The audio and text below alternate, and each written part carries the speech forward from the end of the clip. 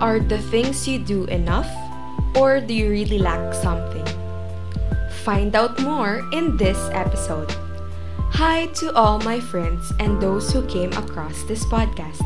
Welcome back to Tete-a-Tetes, wherein we will be having small talks about life. Recently, I attended a youth camp. Shout out to all the friends that I have met in Altes Summer Camp 2021. The whole theme of the camp was about being enough. Now, what does it really mean for our works to be enough? Is it measured with the amount of works we have accomplished in a day? Is it seen through the good things that came from our hard work? Well, the answer is no. It is because these definitions of being enough are set by the standards of society. One of my favorite artists said in his interview that society has pushed people to be productive. In this way, we are wired to do a lot of things that we forget to rest. The artist reminded his fans that it is okay to take a rest. There is no harm in spending the day without doing anything productive.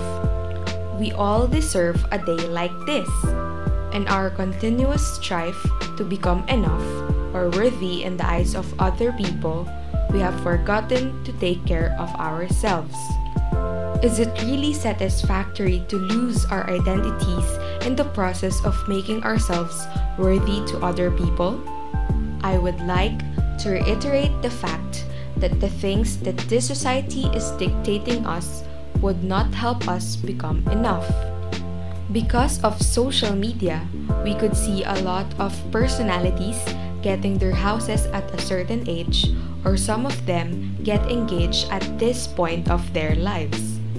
Through seeing these things, we assume that our efforts are limited and we are not good enough.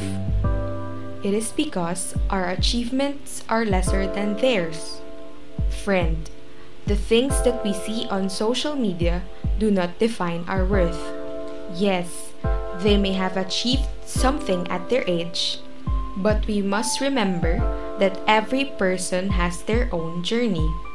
The person could have had a lot of detours before he or she or they were able to achieve that victory. At the end of the day, our worth should not be measured by other people's victory. Where should we base our worth?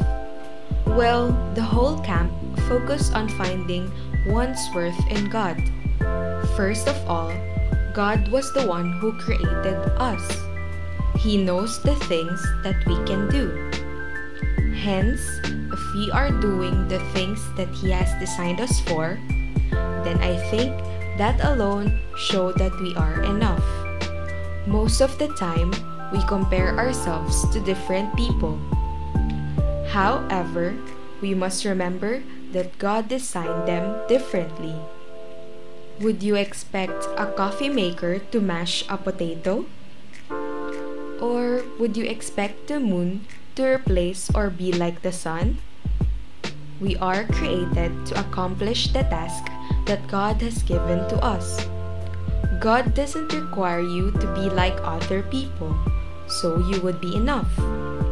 He wants you to be yourself, and He wants you to find satisfaction in everything that you do.